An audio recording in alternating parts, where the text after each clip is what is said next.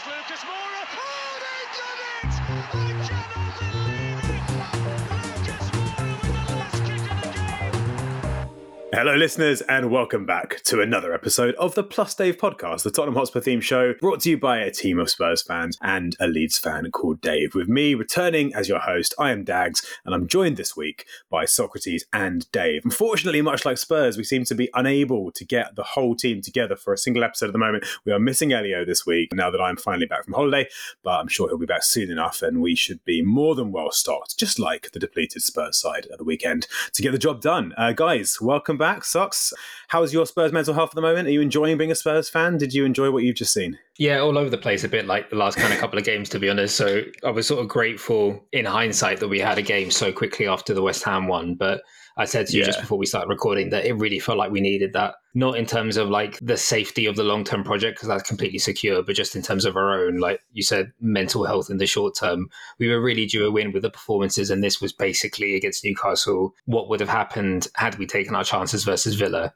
So it really felt like you could smell it coming in the last few weeks, like somebody was going to get an absolute pasting, and it should have been like 6, but whatever, we'll take the 4.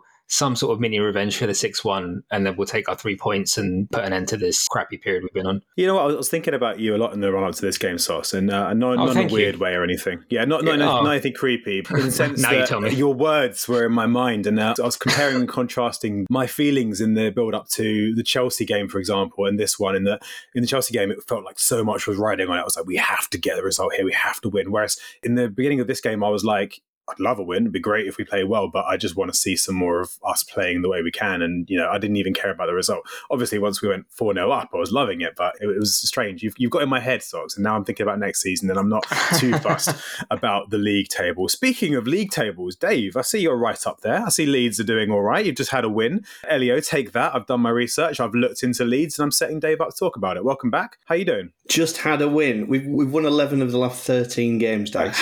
But thanks for catching up. That's all right. We're over 2 points a game at the moment, but unfortunately Leicester and Ipswich just will not grow up and start losing a few games. So they are... Who do they think they are? They're fairly clear. It's actually... I saw a chat, because I'm assuming you want to talk about the Championship for a while, so I'm going to go. I'd love to, I saw a bit of a chat of best ever starts after 20 games by anyone ever in the Championship. And first is Leicester from this season, and second is Ipswich from this season. And then there's like a 3-point gap to the next best ever start. So yeah, that's good, isn't it? Leeds have decided to get their act together just the season that everybody else decides to be incredible. At what point is a start no longer a start? Because 20 games in, I'm sorry, we can't be using the word start. There's got to be some sort of best ever middle or something. You misunderstand how big the Championship is. So it never ends. It's an 85-game season. 20 games is 2 weeks, isn't it? I think in the Championship. We only started in November. Yeah, not that it's much different for Spurs at the moment, who of course have 7 games in December. The only team I think who have more, and more injuries for that matter, are Newcastle, who we've just played. And today we are going to talk about a couple of games. We're going to talk about West Ham game, but I think it's probably safe to say we're going to fleet over that one pretty quickly and then probably move on to what we all want to hear about, which is the 4-1 win against Newcastle, which is a result that I don't think many people expected, least of all me. Can't wait to get into that one. We've gone from a pretty appalling run of results, if not performances, to arguably, and Sox, tell me if you would agree, our best performance of the season so far. Yeah, maybe. I mean, like I said before, I thought we did this versus Villa. I guess this was just us taking our chances. I thought it was a bit less frantic, actually. We exercised a bit more control. We were attacking without... I was worried after Villa that we looked like we kind of run out of steam. It was as if the strategy was try and win the game within 30 minutes. And if we don't do that, then we're completely gassed because we had nothing in the second half. This one, I guess I would agree with you because it was a more sustained performance. Outside of a, 10-minute spell at the beginning of the second half, maybe 15 minutes. Yeah. We were in control of that home game. And I know there are also like Newcastle have had a hell of a lot of fixtures and they are way more decimated than we are with injuries. They're not able to rotate. So there was a lot of talk on the commentary about how leggy they looked. And I'm sure that was a factor in there as well. But who cares? I mean, you're there to sort of take advantage of that, and take advantage of that we did. So it was nice, especially after Ange called them out a bit after the West Ham game, to say that we've got no conviction in our finishing. He must have been as pissed off as we were, seeing however many games in a row now where we are pumping teams without actually pumping them. And this was like quite a nice response to that. So yeah, I guess it shows you that for all of our concerns without Maddison, Van de Ven, Bentancur, if I look at the last few games, Wolves was a crap performance. Villa we annihilated and didn't win. We coached to win. City we rode our luck in the first half, which is fine. It's City away. That could happen with a full team. and then more than deserved the point in the second half. Yeah. West Ham was a bit of a mishmash, but we got, I would say, about as unlucky as we were bad. And Newcastle, we absolutely trounced. And this was with different players in different positions, players kind of dropping like flies or whatever. So if this is the really shitty, turbulent period that we had to grit and bear, then I think we've come out of it not completely disastrously, I guess. It could have been worse. Yeah, I guess if you look at the results and the actual points total, it doesn't make for great reading. But I think all things considered, we're in a fairly good position and the future looks quite bright. Let's take it back to that West Ham game quickly. As much as we want to talk about Newcastle, let's go to West Ham. So you said we were about as unlucky as we were bad. I didn't watch the game, as I've told you guys. I was in Barbados. I decided to enjoy sitting on the beach instead, which was probably the right move in hindsight. But I was hoping that you guys could fill me in on the West Ham game, because obviously the last game I saw was the Villa game. I was at that game, and as you rightly said, we kind of coached a win, we dominated. We probably should have got at least a point out of it, if not more. Was this a repeat of that, or were we actually significantly worse in this game? Dave, what are your thoughts on the West Ham match? Well, I can only tell you what I've seen and what I've seen with the highlights. But yeah, based on the highlights and the chat in the WhatsApp group, a highly sophisticated method of consuming when Spurs. You put those two together, it's like listening to Joey Barton commentate on a game, basically, on a women's game. But yeah, it was a bright start. It was a really good Romero header on his first game back after suspension. Yep. Oh, there you go. Yeah. See, I told you. And then I believe that you watched the highlights, Dave. What I can only describe as the jammiest goal I've seen so far this year by Jared Bowen. So basically a double deflection of two of your defenders after a shot from Kudus from the edge of the area, which incredibly the second deflection was the perfect through ball, perfectly weighted for Jared Bowen, who was running through, obviously offside because it didn't come off any of the West Ham players. And he just slotted it past Vicario, which kind of took the wind out of everybody's sails on the group. And I think it probably took the wind out of everybody's sails in the ground. Yeah. And then it was relatively late, the winner. I can't remember what minute it was, but it was a proper kick in the teeth in the sense that it was, again, not the best goal to concede. A back pass that was too short. Vicario came out for it. He pushed it. He pushed it straight to Ward-Prowse, who then did his very best to not score by hitting the post, but the rebound went straight back to him and he passed it into the goal. So, yeah, a bit deflating by the end. But from everything that I've heard from everybody who I've spoken to about it, another good performance where, you kind of got moised by two shitty goals and you probably should have been out of sight before they went in. Well, it certainly sounds like there was a healthy slice of misfortune. Was that all it was, Socs, or do you think we actually deserved to lose? Was this like Wolves, or was it more like Villa? No, we're somewhere in between those, to be totally honest. I think because West Ham plays such a low block, we struggled to break them down in the way that we did Villa, where we kept exposing the high line. Sometimes we were offside, but we had enough chances that were onside to kill them off. This kind of showed the lack of quality that we've got in terms of our wide players, in terms of dribblers, because we don't have anybody to cross the ball into the box if Richarlison isn't in there in terms of height. And we don't have anybody penetrative on the wing, like Kulusevski isn't that. Brennan Johnson isn't that really. He's closer to like a Gareth Bale-esque winger in the sense that I'll knock it by you and run, as opposed to I'm going to weave in between you like Mo Salah would do. And we kind of struggled a little bit beyond the initial, obviously the goal, which was from a set piece anyway. And second half, they came out, like Dave said, one of the jammiest goals he's seen this year.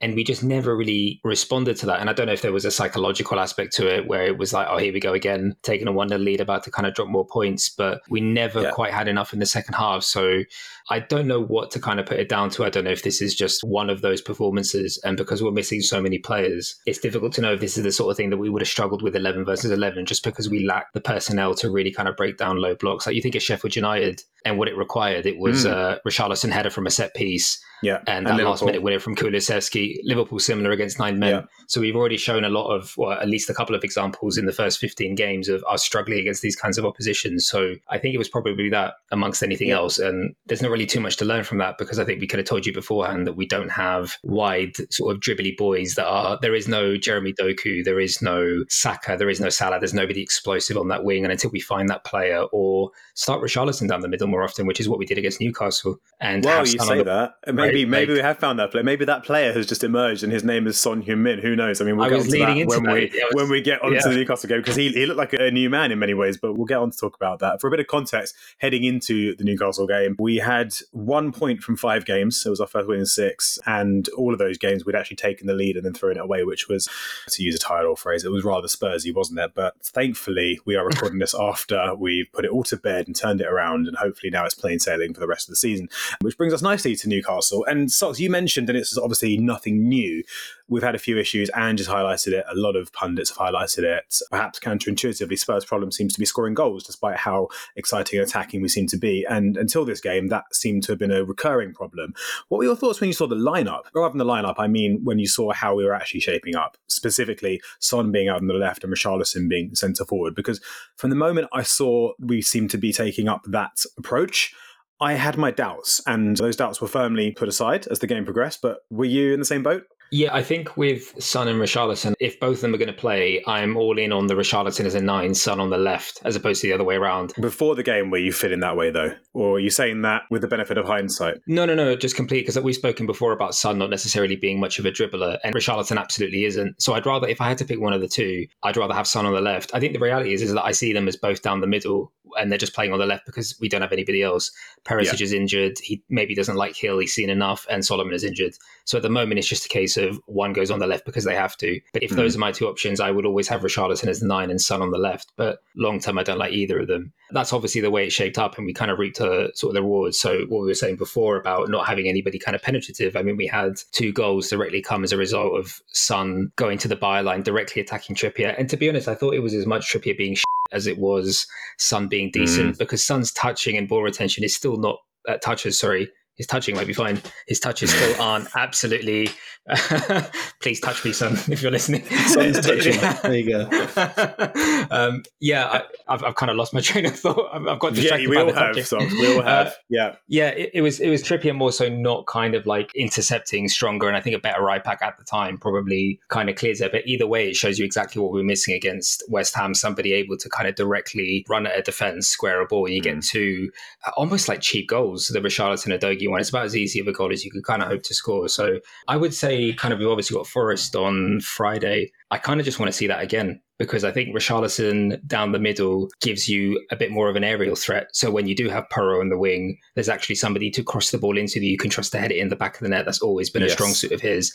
And even though I still think Son has his limitations on the wing, and this game has not massively changed my mind, he's just the best that we've got at the moment. And I think that front 3 of Son, Richarlison, Johnson, left to right is probably the best that we have until we sign somebody else. So yeah, Richarlison is an aerial threat, although ironically he scored his first 2 goals with his feet for Spurs, which was lovely to see.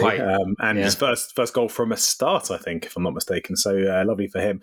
Dave, do we get full match Dave today, or do we get highlights Dave as far as the Newcastle game is concerned? How much did you watch? I can't remember how much I watched of this. So I think that probably that suggests that you at least had the game on. It was definitely on. Oh, that's good. But I think it was on whilst I was doing, living my life. Yeah. But yeah, it was definitely on. And I definitely kept looking over and seeing the score and going, good.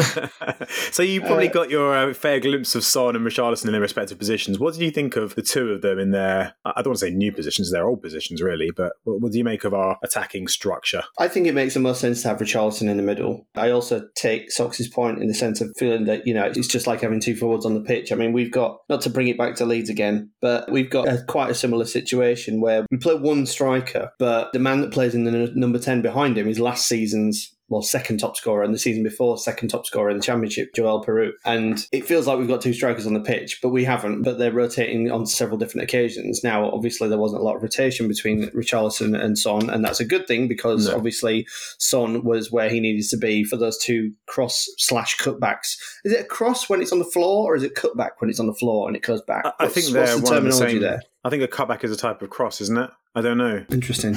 Yeah. Like a lob is a type of shot. If it's meant to be, yeah. If it's not just a wayward cross. Interesting. Well, yeah. We'll look into that. But yeah, I think, I feel like the key point, and again, I'm just agreeing with Socs all day today. It's the consistency. It's the consistency, I think, is what is needed. And that consistency is going to come from playing this a few more times and Son performing in exactly the same way again, and Richarlison getting in the goals again. If you can get that going on 2-3 games in a row, and quite frankly, the games that you've got coming on are an opportunity to do that, then great, because that'll breed confidence within the team. It'll dash any doubters in your fan base or outside of your fan base that this is something that is feasible, at least until we're in a position where some people come back or you go into the transfer market, and it sets you up for the rest of December and then into January, which, I'm looking at the fixtures and I might be ruining it for everyone, but they all seem winnable. You're thinking what we're all thinking and also hating ourselves slightly for thinking. So yeah, you're on the same path as that. As much as that is a very good point about consistency, I think what this has also shown once again is that Ange is not afraid to change a losing team. Let's put it that way. He's definitely messed things around a little bit, and it's not the first time where a result hasn't gone particularly well. I say losing team. We had a good result against Man City, but off a run of a pretty bad few games, he's messed around with things a bit, and he's not afraid to try new things and experiment, and that's a lot of what the season's going to be about. As for the rest of the team in the midfield, we had Kulusevski once again playing through the middle. Socs, do you think Kulusevski found a new home there, or do you think it's going to be maybe a different story as time goes on? Obviously, Maddison's out for a while now, so that's one fewer in the middle available. What have you made of him in that kind of 8-10 hybrid central role? Because I think he looks pretty terrifying on the ball. Yeah, I feel like we spoke about this after whichever City, Villa, one of the last games where he played in that position. And we were saying, I think Elio would have touched on it as well, to give him credit, where we were just looking at it and going, look, this is what he did at Juventus. This was his role. Yeah. We've been the ones that have been mostly playing him out of position out of necessity. So he is now, it's new for us, but it's not a new reinvention. For him. Yeah. Exactly. Yeah. It's a reclamation of something that he always was, that he hasn't been able to kind of do for a while. So I think we've already sort of spoken about how, forget this season, if you're looking at it for the next 2, 3, 4 years, I'm hopeful that he'll play more games in that Maddison role than out on the wing. And I'd rather we just go out and sign a proper winger. At the moment, all he's doing is he's showing to us that, yes, this is why I used to play in that position, because I'm actually pretty bloody good at it. And he was really, really impressive again against Newcastle. So if there was any kind of doubt that he could sort of revert back to that position. And I guess there's something to be said as well about the guys. Two things. One is just his robustness. And I probably put the kiss of death on him now. We're going to find out he's broken his leg in about 2 places. But he runs and runs and runs and just seems like he has legs for days. And I guess just in terms of his tactical astuteness, because how many different positions and roles, I think Ange touched upon it, like he's being asked to do a million different things. Like he's playing right wing this season like he was last year, but it's a totally different role and responsibility, in the same way that Porro's playing right back like he was playing wing back last year, but it's totally different what he's being asked to do. Yeah. And now he's moving back into a position that, even if it's his favoured position, he's got 2 years worth of rust if you want to try and shake off. So what you've got is a player now that is showing you his physical capacity just in terms of his availability, knock on wood, everybody, plus just his kind of reading of the game in his brain. So in a weird way, I'm kind of more impressed by that than everything that he showed, because we're at a stage with these players where it's like good player put in good performance. There's going to come a point where it's just not shocking or whatever. And I'm kind of already there. So he's another one to get excited about in the long term, if we weren't excited about him already. Yeah, his physicality is incredible, really. I think not only with the amount of ground he covers and his defensive work rate and the fact that he's just always up and down the pitch, but he takes a lot of kicks and he's also so strong. Like normally that's one thing you'll notice. If a player's tired, he's putting in a shift, he'll be pushed off the ball easily. He holds players off so well, I mean, Elio made the Dembele comparison. Maybe that's a bit of a stretch, but you can see why, because he's so good at just holding onto the ball and just using his strength to his advantage. He is certainly one of the candidates, I would say, for man of the match in that game, but it was one of those games, and not for the first time this season, where you look across our lineup and it's so hard to pick out a man of the match. I mean, Son is perhaps the obvious example because set up 2 goals, scored 1. Richarlison scored 2. But when you take out the direct goal contributions from the equation, there are maybe 4 or 5, maybe 6 potential candidates. Would you agree with that? Yeah, Richarlison is one that comes to mind. Udogie is one that comes to mind. Kulusevski, we've spoken about. Son, obviously, because of the goal contributions. I thought Ben Davies was immense. Excellent. I thought he put in such a good performance. Absolutely. And the thing that surprised me, obviously, the kind of highlight feature was his tackle that knocked it onto Isak. And we at 0-0 as well. We go 1-0 down. Lord knows what happens. But it was actually his distribution, because that's the one thing that I didn't think he'd really have. And all right, let's not go overboard. He's not going to turn into anywhere near the level of what Romero and Van de Ven could do for us in that role, but way more impressive than I had ever previously given him credit for. And it's one thing for him to play left centre-back in a 3 like he does for Wales, or what he did for Conte in the last couple of seasons for us. But for him to play as a back 2 in a totally different system again is a totally different role and responsibility. So he was one that, again, we came into this period and we were looking at it going, bloody hell, we've lost Van de Ven, Romero's been suspended. What are we going to do? And I feel like defensively, we've not been talking about us too much. We've been going, bloody hell, look how many chances we've been missing, or the goals we've been giving away have been all jammy goals, or they've been Udogie passing it back, or Basuma losing the ball, and nothing actually to do with the people we were fearing coming in, certainly Ben Davies anyway. So I think he gets sort of like the honourable man of the match, do you know what I mean? Like he's the people's champion, the people's hero. Davies deserves a whole load of credit. Davies has been excellent. So from the minute he's had to come back into the team, I don't want to say he hasn't put a foot wrong, because I'm sure someone could point to an example where he's made a mistake. But as far as I've seen, Davies has been brilliant. I think on the ball, he's been more than adequate. I think he's been really good defensively. That sliding tackle of Isak was brilliant, but also he made a couple of blocks. He intercepted a couple of things. And like you say, on the ball, he's been really good. And I think, obviously, if Van der Ven's fit, you put him back in because he was exceptional. But if we didn't have Van der Ven, and given how long he's out for, I'm not worried. As long as Romero can stay A, healthy, and B, not suspended, we'll get onto him in a bit, I'm sure. I'm more than happy with that as a back pair, to be honest, and they seem to be doing okay. Dave, we just ran through a few potential man of the match candidates. I want to throw Sarr into the mix on that. I thought he was excellent again, especially considering he's back from injury.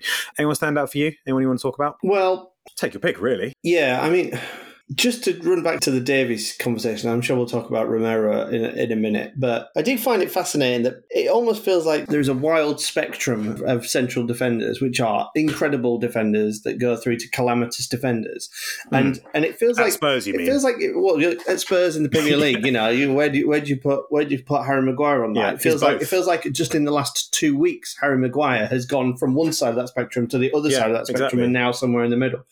Why can't we just have centre-backs that just get the job done? It's because they have more to do nowadays. Don't do anything wild.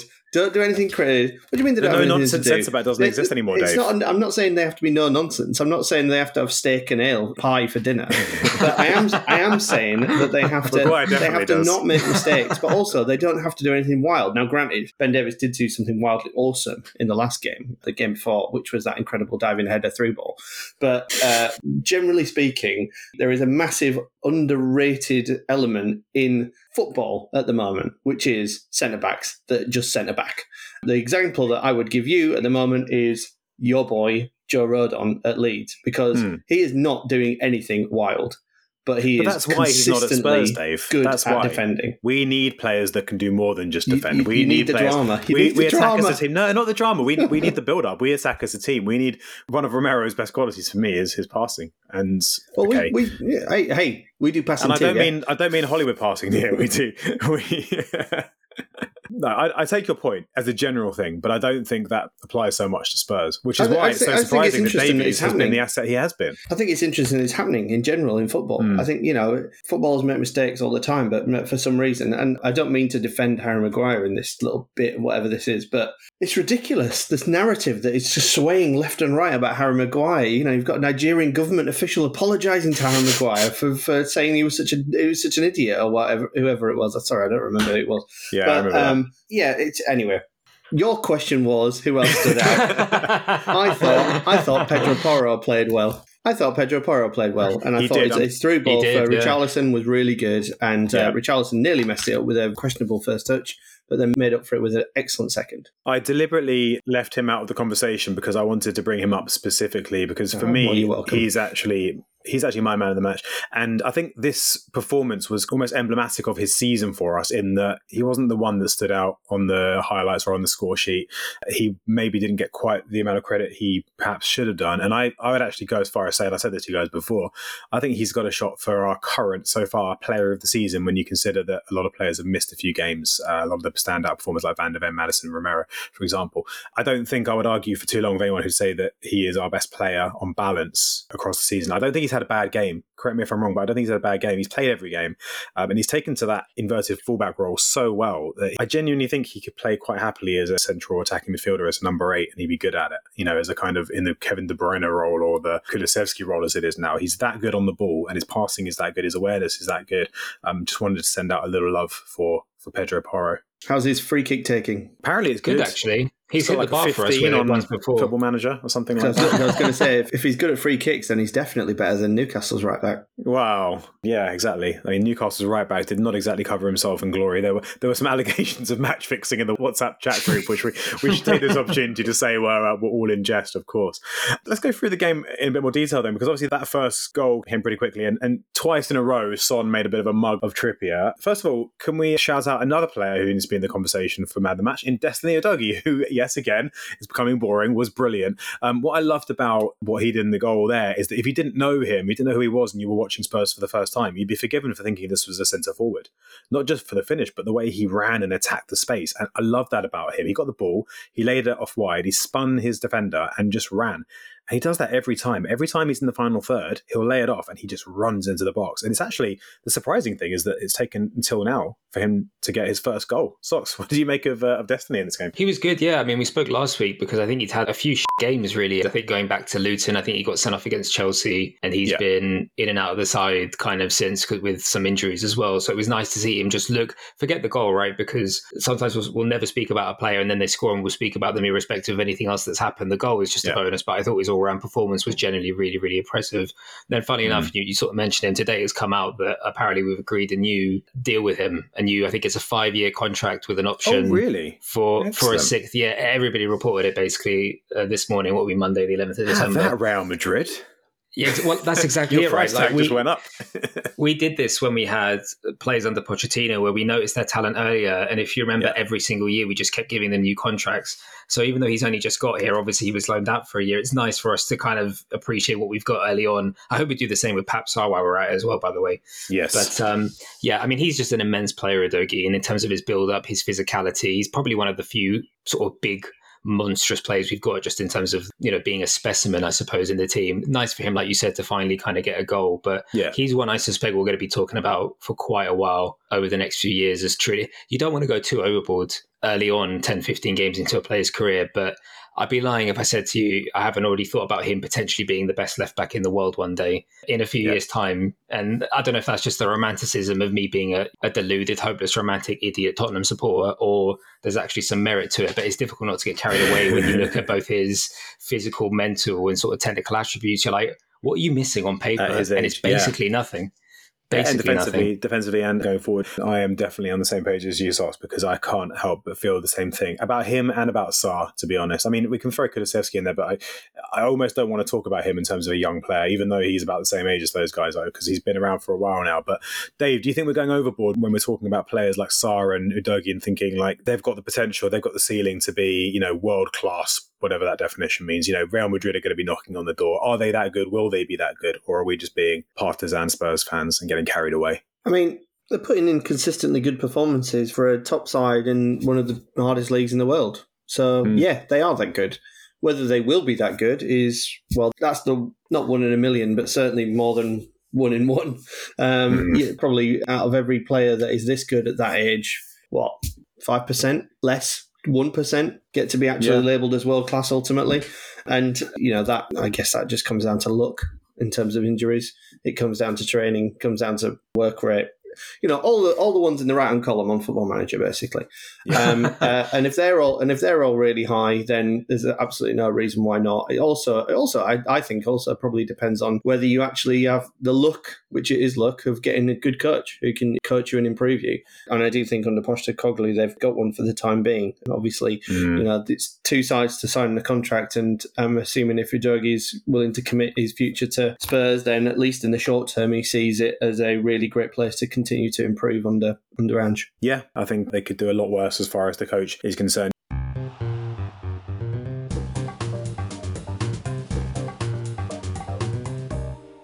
We're doing one of those episodes, we do this every so often, and I have to take responsibility for it, and I'm not going to apologise because I think it is necessary on this occasion, where we kind of go through player by player and talk about how much we love them. And I can't help it this week because, I tweeted this earlier, I said, I don't think there's a single player in our first 11 that you can say played anything less than a 7 out of 10.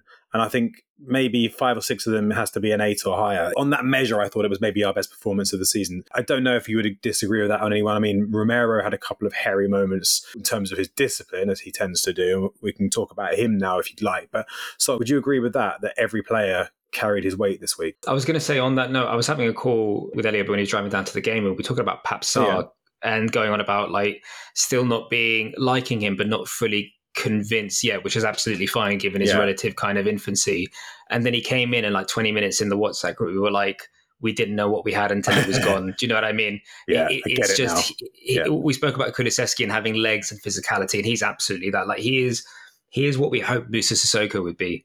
And I mean that in the absolute best compliment. He's the best possible version of that type of a footballer in terms of, I don't know whether you want to describe it as box to box or whatever it is, but he's an engine. He runs, he pops up all over the place, everywhere. Yeah. I remember saying this after the Crystal Palace game. Every time you looked up, it's like, who was it that made that block? Oh, it was Pap Sarr. Who was it that did this? Oh, it was the same thing.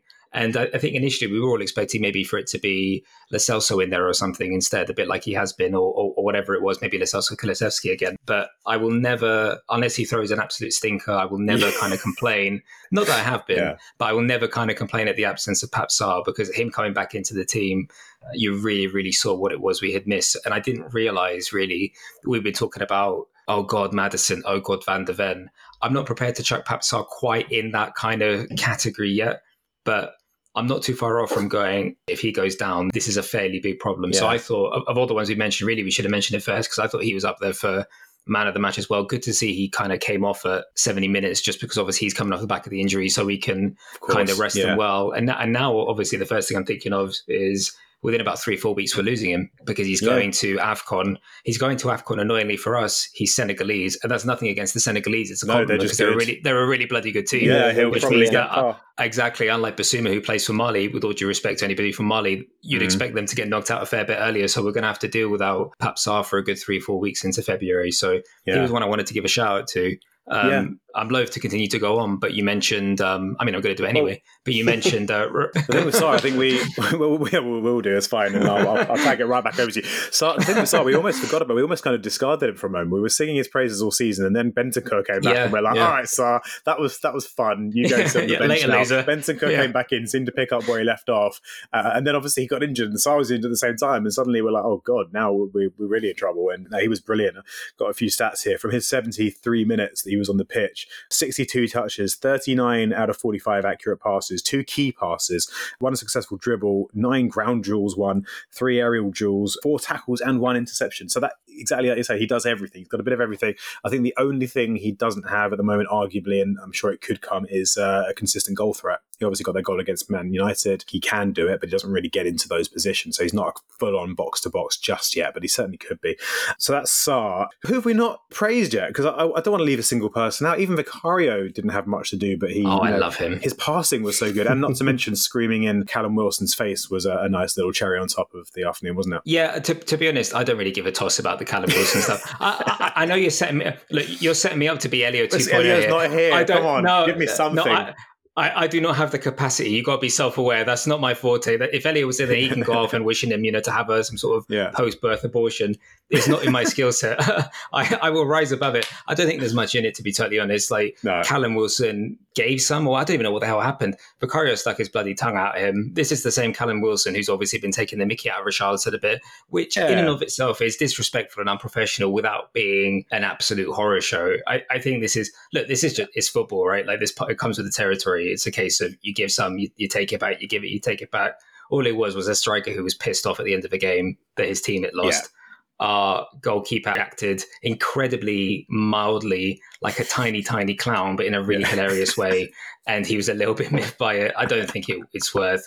Do you know what it is? Like, I have this bizarre kind of fear in my head, and I've always had this, that the more people we annoy, the more rivals we'll get, and the harder it will be for us to win matches. So I see our fans bring their A game. Will be everyone's cup final. Yeah. West Ham hate us, Arsenal hate us, Chelsea hate us. Liverpool now have an agenda against us. Villa, our fans have been going back and forth with them because of the Matty Cash thing. Yeah. All we're doing is just making enemies. Leicester have it in for us for some reason as well. There's part of me is like, can we not just all hold hands and just sort of stand in a circle and sing fucking Kumbaya? Like, I don't want anybody else to kind of hate us. So if any Newcastle fans on the off chance you listen, please, man, this is nothing personal. Like, we don't mind you. Just please ignore all the stuff we've said about your Saudi ownership in the past. It was only a joke. Just like Vicario screaming in Wilson's face. It was. Al-Ittihad is my second team, man. So just leave us alone and bother somebody else, please. Yeah, exactly. Yeah, to quote Richard Keys, it was just banter. Anything to add on Callum Wilson, Dave? Is that more than we need to waste our breath on it? Yeah. More than enough. Let's focus on the fact that we just beat a really good team 4-1 instead, shall we? Exactly. Let's focus on the football. Let's stick to football. So where were we? We're about 2 goals in, and then we just got carried away talking about how lovely all of our players are. Half time, obviously we were on top and it was looking good. First 5-10 minutes of the second half, as you touched on earlier, Socs, and you mentioned in the group, you didn't seem particularly comfortable until obviously the third goal went in, but we didn't start the second half brilliantly, did we? No, I mean, they came out with a higher level of intensity and we were just not able to match it. And I don't know the reasons why, but that was the case. And you were fearing, you could sense the tide sort of turning a little bit. Especially with what's happened in the last few games as well, with the amount of leads. Exactly that. Yeah. And Occam's razor probably suggests that that is, the kind of obvious conclusion to what it was without knowing for certain.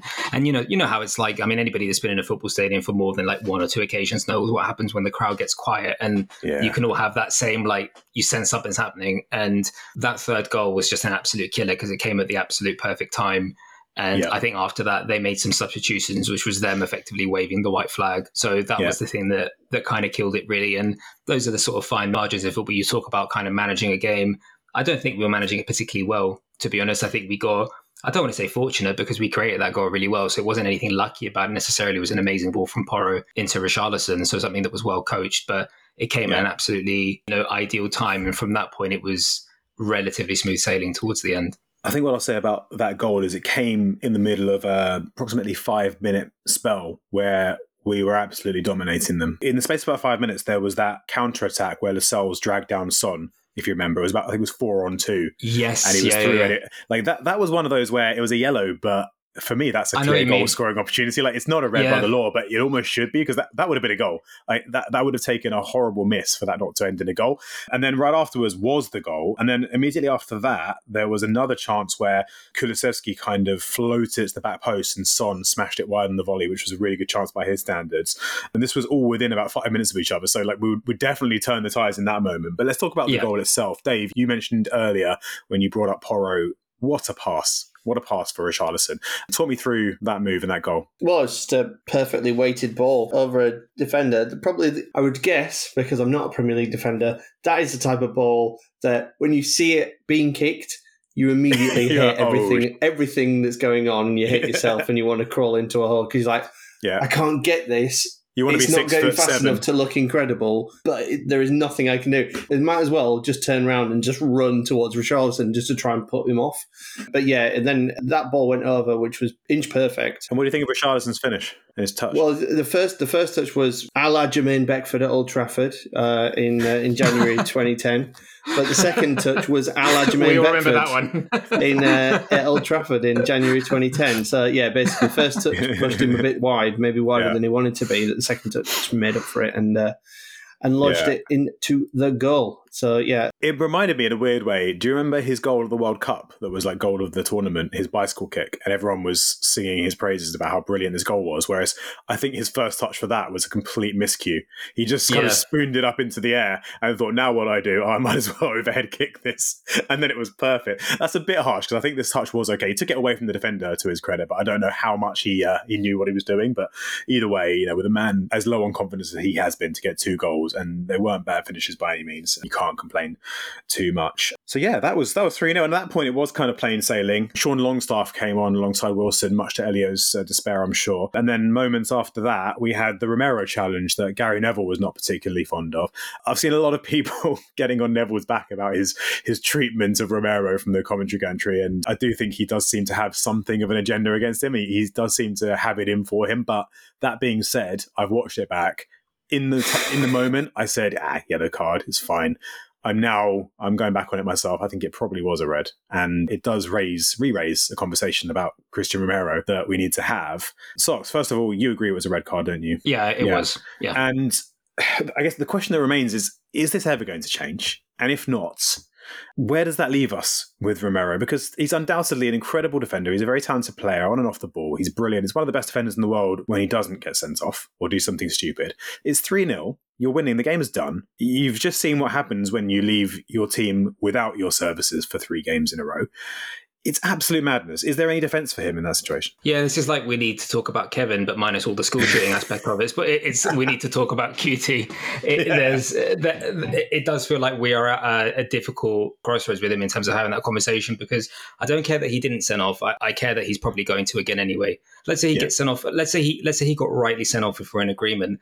That's 7 games missed in suspension. Even if he doesn't get sent off from that point onwards, we can't have somebody, assuming they're completely fit and ever present, already be out for 7 games and play 31 out of 38 in the league. Like, that's just absolutely ridiculous. Yeah. But I have no idea what we do with him, because we're in a position where we've got 3 senior centre-backs, and one of whom is Eric Dyer. So in other words, we've got 2 senior centre-backs. So we're not in a position to be removing some when we're so desperately to kind of sign more. The other problem we've got is that he has such a high ceiling and so much potential that if I think of defenders that I think are, undoubtedly better than him, they're all playing at bigger clubs, or they're all completely unattainable for us anyway.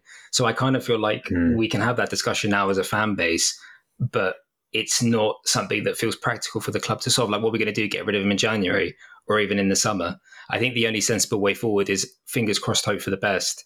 Bring in at least another couple of defenders. And I think the issue he knows as well as any of us is that he gets sent off against Forest, say, and he comes back in after 4 games. Would you start him over Emerson Royale?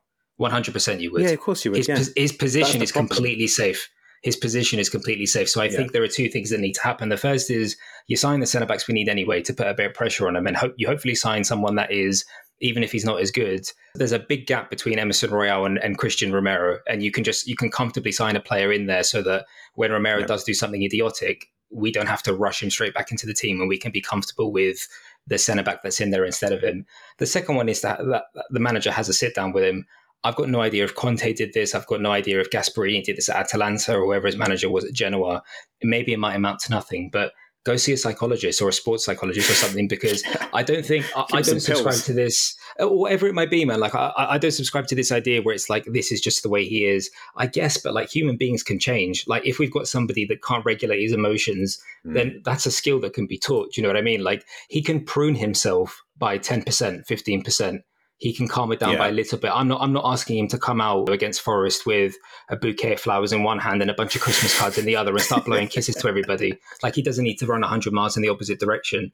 I refuse to believe that there isn't things that can be done behind the scenes, and maybe they're being done anyway, I don't know, that can tame him just slightly, because it's such a shame to have a defender that has that much talent that is this much of a liability. But as much as we as supporters have been bigging him up for a few years, there is no other top centre-back in the world, and you cannot name me one outside of Sergio Ramos that has this issue. Saliba doesn't do this. Van Dijk has only just got his first red card for Liverpool. Botman at Newcastle doesn't do this. Diaz doesn't do this. There is not one. De Ligt doesn't do this, that has this problem. So I don't see why we should have that one. And I think, like I said, at the moment, it just feels like we've got to live with it a little bit. But it's the one bit of the performance that honestly annoyed me a lot, because it's gotten to the point now where it's just, you're just a moron, and it's becoming completely indefensible. And we have just seen what happens when you're losing for a few games, and it's not pretty. And I do not want us to be in a position where we're going to chuck away needless points because you've got one player that 80th minute in, you're 3-0 up, the game is all but done, and you go in for something so utterly, this isn't taking a red to stop a goal scoring opportunity when you're clinging on for dear life. You take that red, man, see if I give a shit. If it was Jack Grealish last week or whatever, you hack him away. It's just absolutely brainless, man. I'm pissed off at him, man. I can't argue with that, and it's not even relevant whether it was a red or not. I mean, it was 50-50, right? It was a yellow. Let's just say it was, because he's going to get another... Look, why get a yellow in that situation? Why make that tackle? Like, he didn't need to do it. He didn't need to go in the way he did. And even if it wasn't a red, it's the overarching issue. And I think about this a lot. And I think I mentioned before, I've actually written an article about this very point. It's called Christian Romero, a man on the edge. And that's a bit of a play on the fact that he's on the edge in terms of his sanity.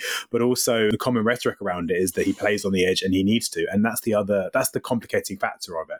There's this idea that to get the best out of him, he needs to play aggressively. And Ange has come out and actually supported this. And he might be saying something different behind closed doors, sure, but he's come out and said that I'm not going to tell Romero to be less aggressive, because that's the essence of why he's a great defender. He is that kind of defender. He's not the smooth running back and just intercepting the ball like Ledley King and not having to make a tackle like Maldini or anything. He is Sergio Ramos. He is the aggressive front foot stopper type.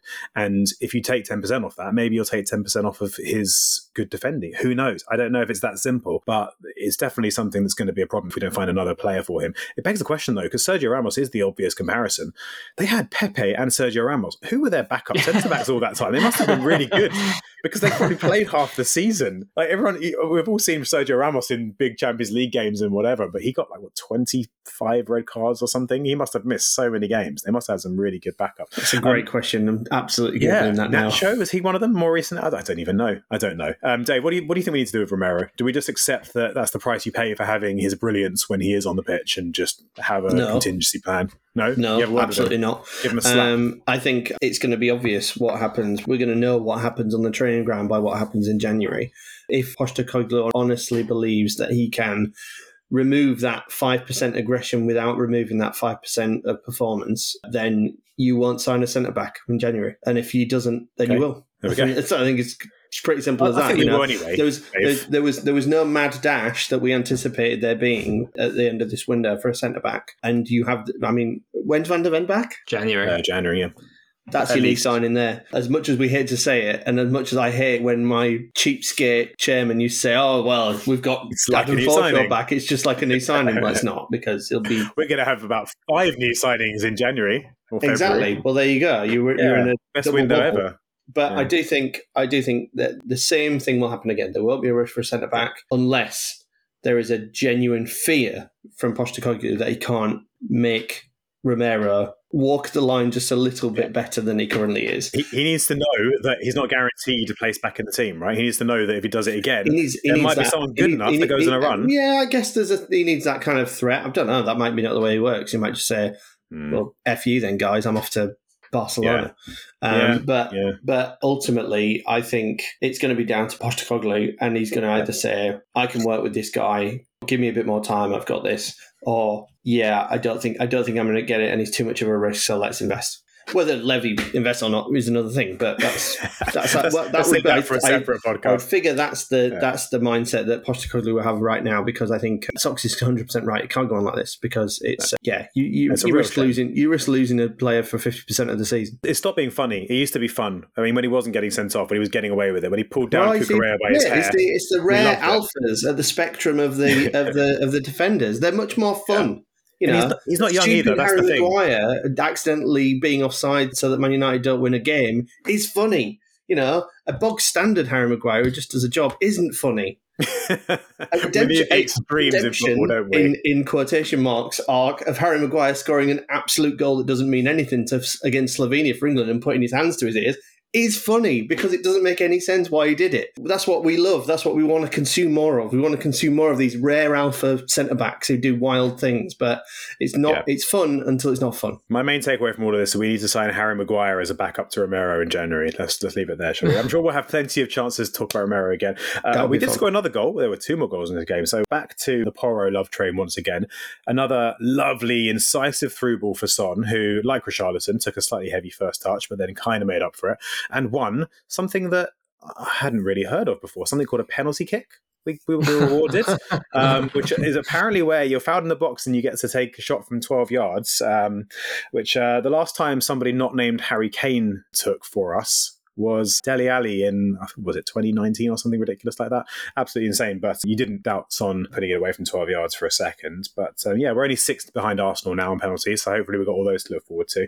But yeah, once again, lovely through ball from Pedro Porro, who is my man of the match and my player of the season so far. Before we move on to talk about upcoming games, is there anything else to discuss about this game? I think the only player we haven't really talked about is Bissouma, actually, who, let's talk about Bissouma just quickly, because he's been quite poor for a while, I think it's safe to say. And I watched the game back earlier, and I think he was very good. He wasn't as spectacular as he hasn't been. He wasn't doing his, Dembele dribbles. He wasn't taking people on as much, but he played a lot of very accurate passes under pressure. He broke lines of pressure a couple of times. He won the ball a few times. He intercepted it.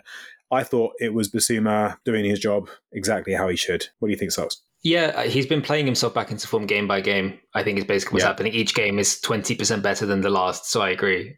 He was obviously made a huge error against City, was fine against West Ham, better without being anything special. Today was closer to that. Again, not the best that we've seen him, but whatever it was that he was, maybe if it's just a confidence issue. I think we also mentioned, I can't remember after which game it was, that the better players you have around him, the better he will look, because he is able to pass it to other kind of press-resistant players as well. He does 100%. Look better with Sarr. Yeah, and I don't think that's any coincidence whatsoever. So I was never worried about him. We also didn't mention Johnson, who I thought could have comfortably ended up with, I think that he was the cross across the face of goal in the first half that I think Sarr kind of mishit and played wide. He had a shot that I've watched back 5 times and I'm still convinced it's gone in. The post, doesn't it? I have no idea how it didn't go in. So as far as I'm concerned, we won 5-1 and that was a goal and something just broke, because that thing definitely went in the back of the net. Well, he had 2, didn't he? He had the one that was along the ground cross goal that clipped the outside of the post, and then he had the one at the end of that beautiful move. I forgot about that one as right well. At the end. Not right at the end, but towards the end of the second half, where there was a lovely move. There were a couple of flicks. It was out wide, and then he just kind of leathered it, didn't he? Which is unlike in most places of shots. And that was another great. Kulusevski has been. I don't know the statistics, but I'd love to see his expected assists for the season, because I feel like he's been uncannily unfortunate when it comes to players not taking the chances that he puts on the plate for them. I feel like his assists should be way higher than they actually are. But yeah, you're right about Johnson. He had a couple of those. And then, Sarr, you'd expect him to do better. I mentioned earlier his maybe goal scoring is the one thing he needs to add to his game. But yeah, that probably should have been an assist as well. The thing with Johnson is his first touch and his close control is brilliant, I think. He's got one of the best first touches I've seen, but he seems to not quite have that killer instinct, that decision making to make the right ball. Sometimes he was a bit rushed with his delivery and maybe he's just kind of hitting and hope. He needs to get his head up a bit more once he's got it under control for me. But definitely can't really fault his performance too much. Yeah, I mean, he's one that you put in the category of is only 22, has taken a big step up in terms of size, pressure, all that kind of stuff. So I think what you're looking for in terms of the raw talent, I think there were a lot of people down on him when we signed him for various reasons. It's just how football fandom can go sometime. Yeah, for somebody you look at, go, is he that good, relatively unproven? He's not called John Cena or whatever it might be. And I think he's sort of game by game showing what he's about. He went missing. I didn't see him.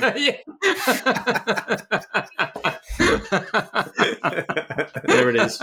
Can we edit in the John Cena music on that bit? When you... Absolutely. I think we might have to. Yeah.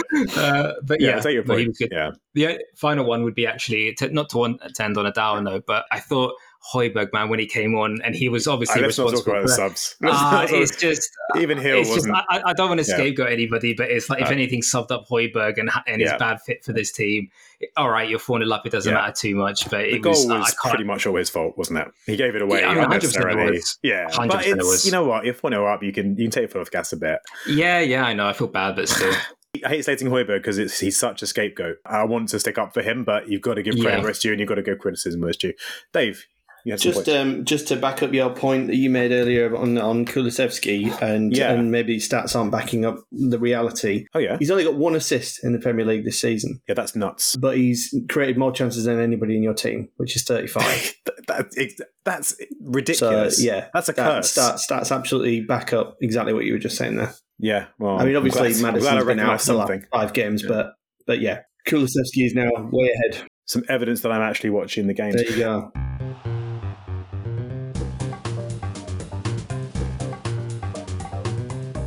Speaking of Johnson, we are playing his old team next, so hopefully he can come in and do something against them. We are away at Nottingham Forest before a resurgent Everton, who seem to be loving their points deduction, and then Brighton away on the 28th of December. So one more game in December as well, which is Bournemouth on New Year's Eve.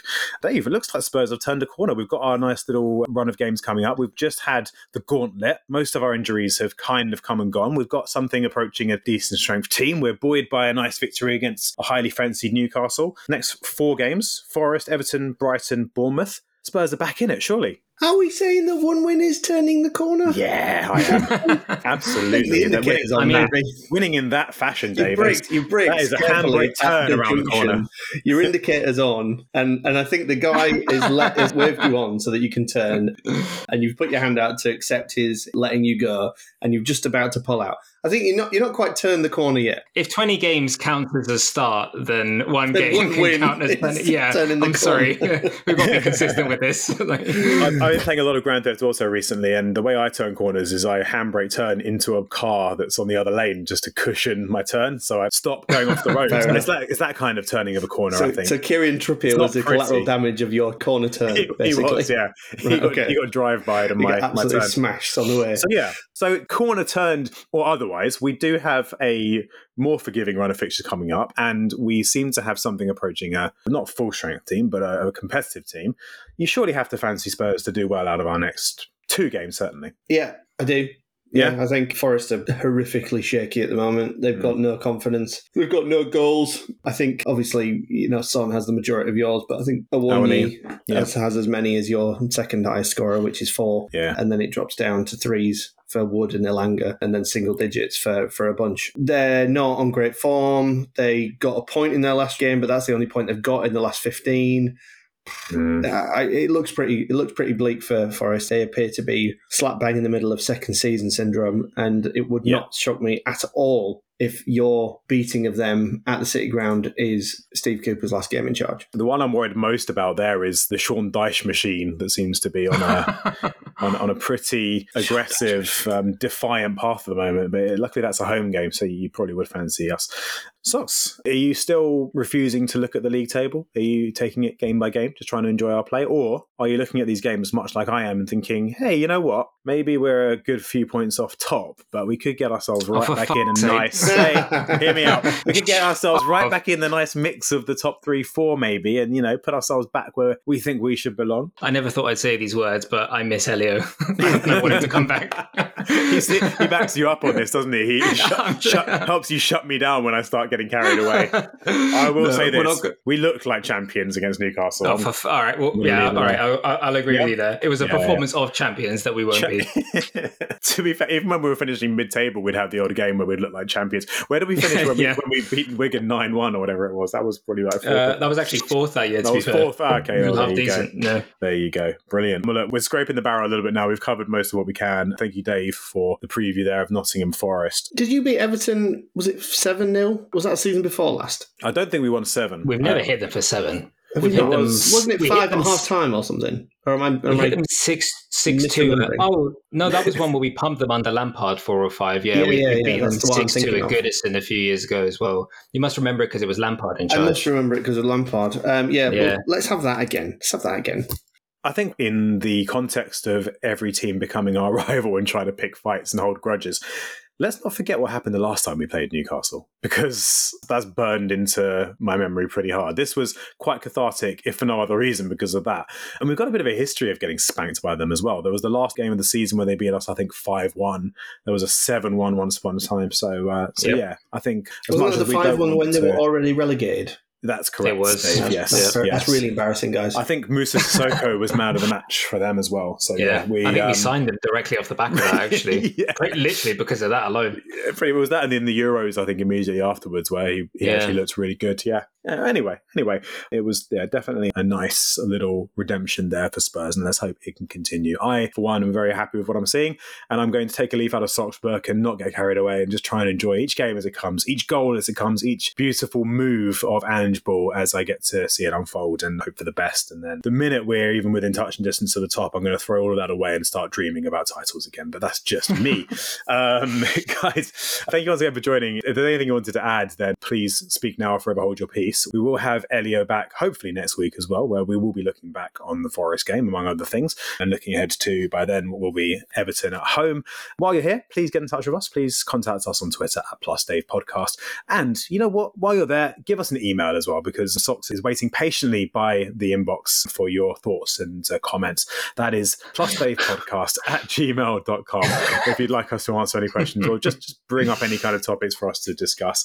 And we will be delighted to get into all of that. Guys, before I let these lovely listeners go, do you have any closing thoughts? What are your feelings at this time as a Spurs fan, Socs? Please don't hate us, Callum. Please don't hate us, Newcastle. Just go about your day. Pick Find on another Arsenal rival. instead. Yeah, we mean no ill will towards you. We mean no ill will. Have a lovely day. I wish you the best for the rest of the season.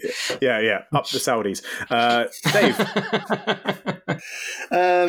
Season's greetings to all. I love December. There's so much football. 4 games until it's that, great. Dave. Yeah, it's great. There's so much football. It's wonderful. I feel like it's a bit weird that today is there any football? Am I missing football right now? Is there somewhere the football? I think they're not. But tomorrow, Leeds are back on. So it's all gravy. It's like the World Cup where you have that first day where there's no match and you're like, what do I do with myself? Rest day. The professional footballers, they should be playing every day for my amusement. Thank you. I could not agree more. And on that note, I will end this podcast. Listeners, thank you for joining us once again. Hope you join us next week where Elio will hopefully be rejoining our team and we will be looking back on a triumphant 8-0 victory, calling it now, against Nottingham Forest. I've just cursed us, haven't I? Take care, everyone. We'll see you next time. Stay classy and we'll catch you in a bit. Here's Lucas Moura.